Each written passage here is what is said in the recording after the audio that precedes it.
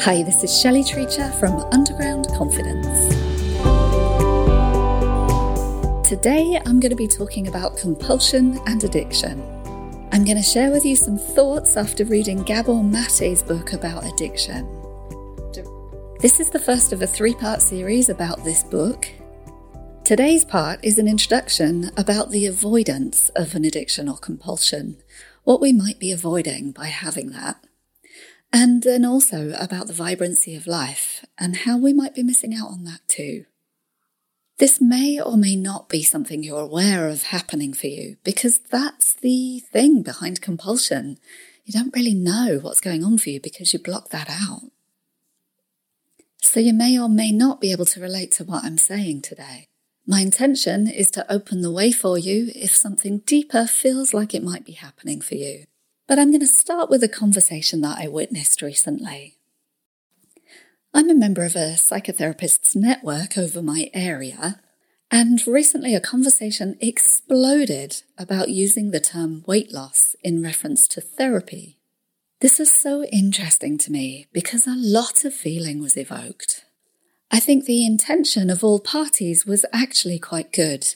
However, a lot of people were very triggered because they felt that using the words weight loss was shaming and buying into the social stereotype that we have of needing to be thin. This is such a good point. However, 99% of people who come to see me come with the presenting issue that they would really love to lose weight. So I think it's really important to be sympathetic to the fact that we might have been bullied into thinking that we should look a certain way. But I also think it's quite important to be aware that we do want to fit in and that we may not like the way we look personally. One of my ambitions in this podcast is to get you to a place of making that decision for yourself rather than for other people or for society. Of course, most of the people who come to see me who present that they hate their bodies also learn to realise that they hate themselves too, and that they've been really hard on themselves, usually because of something in their history and society, but generally because they have a lack of confidence. So that's where my focus is. It's not really on weight loss. Although, of course, weight loss can be a byproduct of getting to know yourself better and learning to treat yourself well. If you have any comments about any of this, I'd be really happy to further the conversation. How do you feel about what I'm saying? So now let's turn to talking about compulsions. In Gabor Mate's book, In the Realm of Hungry Ghosts, he talks about us being somewhere on the continuum, all of us somewhere on the continuum, of being hungry for something. He says that the hell realm of painful emotions frightens most of us. And he describes addiction as a flight from this distress. Or from any distress. And I can testify that most of my clients absolutely dread having to feel. They dread that pause when nothing happens in case they start to feel. The addict fears that they will be trapped there forever. And as it turns out, when we start talking, it often is the case that people with some kind of compulsion or addiction have often had some kind of terrible life. And so using a compulsion or having an addiction can be seen as a fear of living, a fear of the same thing happening that we didn't really like in childhood or in our adulthood, in our relationships, in our experience. What Gabor says that he has found, and certainly what I have found too, is that addictions always originate in pain and painful experience. One of the common stories that I hear is usually of neglect of some kind, or of a constant drip feed of criticism and control. Gabor quotes Vincent Felipe, MD, saying that dismissing addictions as bad habits or self-destructive behaviour comfortably hides their functionality in the life of the addict. It hides the relief that people get. This is more than just an attempt to get pleasure. And it's true of any obsessive compulsion or addiction. People are self-medicating depression, anxiety, PTSD, or even ADHD. So it may be to avoid something that happened in your childhood, in your history, in society, or just an internal experience of relating in a world where people don't understand you. The difference between someone who has an obsessive compulsion that destroys their life in some way and the rest of us is that the rest of us find ways of coping or distracting from the pain and the emptiness. This is what my podcast is about. If we've had difficulty in life, it's natural that when there's a silence or a gap or space, that those things start to come up. Any worry that there is in the background, any negativity, cynicism, difficulty or pain is going to come up in that silence. We have a blanket term for this. We often call it boredom. The addict or the person who has an obsessive compulsion is terrified of that gap and that void. Boredom is something that we don't tolerate very well. And vulnerability can be so difficult to bear that we have to shut down. One of the problems of this is that if you shut one thing down, you shut the whole emotional capability down. Intuitively, I think we know that that's not the right thing to do. That's not best for us. But we can spend a lot of energy trying to contradict that. Emotions are really useful. They're essential for life to tell us what we're not happy with, what the threat is, what we need to avoid, and what we want to go towards. Any kind of substance or drug that we're compulsively addicted to gives us the excitement and the innocence and the freedom that we had as children without any of the vulnerability or responsibility. One of the downsides of having an obsessive compulsion is involved in the reward system that happens. So you get a dopamine reward, a dopamine hit every time you go for that drug.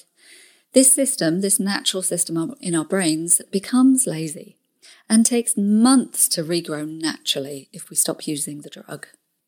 I'll be talking more in the second part about the biochemistry in the brain in addiction, but because of this system, we can often feel more confident when we're on the drug, where the inadequacy or feeling inadequate often came earlier.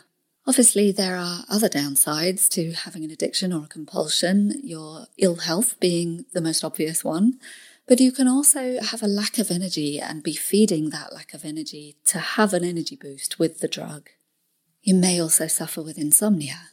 And one of the things that happens is the more you have this and the more you live this way, the more normal this feels to you. One of the things that Gabor points out is that much of this is ancestral and passed down generationally. From the kind of trauma that we experienced or the difficulty that we had in our relationships to the way that we cope with them.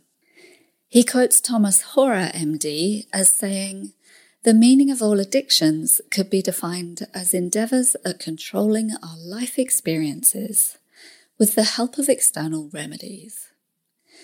Unfortunately, all external means of improving our life's experiences are double-edged. They're always good and bad. No external remedy improves our condition without at the same time making it worse. And I must say that I agree with the book when it says that these drugs, this addiction, these compulsions almost work. They almost work. They almost convince us that life is great. They almost make us feel so much better. Almost. Because isn't there always that just nagging feeling that there's more? And that is the way addiction works. Isn't there always that feeling of just a bit more and I'll be fine? Compulsion usually comes with lies as well. I know that I lie about my compulsion to work too hard. If I'm deeply involved in a project and one of my friends tries to call me or ask me out for a drink, I will often say that I'm not feeling very well or that I'm doing something else that's very important. But I very rarely say, I'm obsessed with my work, so I don't want to see you right now. And there may be times when I eat the whole bag of multi-pack crisps and watch television with a glass of wine. I'm not going to tell anybody that I did that, apart from you. My strapline, if anyone asks, would be, I just had a relaxing evening last night, stayed in, wanted to be in my own company, which is true, but it's not really very present company, I have to say. I'm not saying that I'm a terrible person for doing these things. I'm just pointing out that there are times when we're present and there are times when we choose not to be, and we're less authentic when that happens. And this seems to be a feature of obsessive compulsion and addiction. There's always lies and secrecy, which doesn't feel good in the end. Gabor also points out that we deflect compliments when we're in that state of mind because we feel ashamed, and so we feel like we don't deserve a nice compliment. This can result in irritation, being pessimistic, being cynical, and being critical of others. We can become so obsessed with the thing that we're addicted to that we can't really relate to people anymore because we're just looking for the next fix. We become so internally focused that we're not really that interested in how other people feel or in facing other people's real needs. So all relationships lose a little bit of vitality. I've definitely been a culprit of this. There were times during the pandemic when I really just wanted to switch off rather than talk to the beautiful group of women that I often speak to for support. These women make me feel so good because they understand the emotional language that I speak. But often I would just not go because I was obsessed with doing this checking out business. Looking back, I really missed out. And thankfully, I've taken that in hand now and pushed myself to remember what the thing that I get from these meetings. I don't think there is anything more important to me than connecting on an emotional level with people. So for me to deny myself that is just crazy, really, in the end. And to add to what I was saying about lies, I would never tell them that I wanted to check out that night, so I wasn't going to talk to them. It turns out I could tell them. They would understand as it happens, but that would be me not checking out. That would be me being present. Thankfully. As he points out in his book, though, knowing this, just knowing this, won't make you stop. He says, I continue to choose patterns that darken my spirit, alienate those close to me, and drain my vitality. And I can relate to that. I don't always choose the best thing either. But as he says, he's made significant changes, and so have I, and I have seen a lot of my clients do that too. Bit by bit, we've come back to life, and we're still on that journey. In AA, they talk about surrender. Surrender sounds like the most terrifying thing for an addict to do.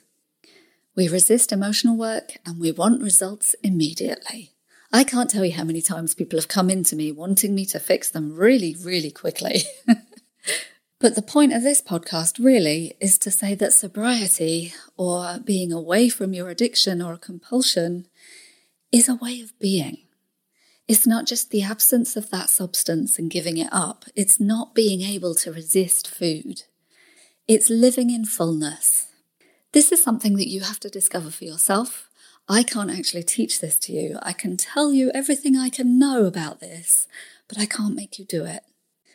What I can tell you is something that Gabor says as well. Emotions make life worthwhile. They make it challenging, exciting, beautiful, and meaningful. You have to give up something to be able to experience that.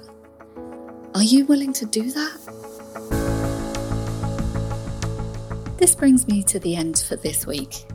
Today, I've just talked a little bit about how we might be avoiding feeling by taking on some kind of compulsion to a substance or to people, to something outside of ourselves, and how that might be not allowing yourself the vibrancy of life. Next week, it's the end of the month, so I'll be doing my relationship podcast. I'll be talking about avoidance and the fear of intimacy.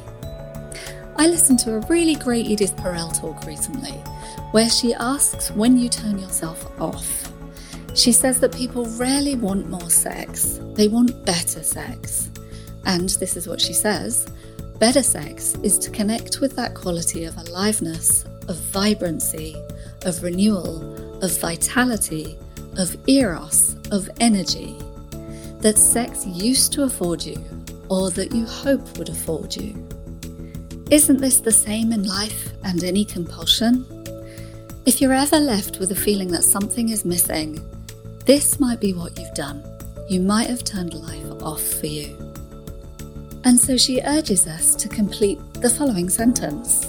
I shut myself off when so-and-so happens. Or I turn myself on when this happens. I think you can apply this not just to your sex life, but to the whole of your life. When is it that you shut yourself down? And what inspires you to open up? And so the avoidance side of this is what I'll be talking about next time. Thank you so much for listening today. I'll be back next Wednesday. If you have any comments, I would love to hear them, so please do be in touch. My next comfort eating group is just almost full. There are a couple of places left if you want to get in touch. It'll be starting next week or the week after. One of the other things that Gabor talks about in his book is a sense of community amongst addicts. I'm not sure that as comfort eaters you really have that. So that's kind of what my group is about. If you need a sense of community, this is a really good place to start. Thanks for listening. I'll see you next Wednesday. This is Underground Confidence with Shelley Treacher.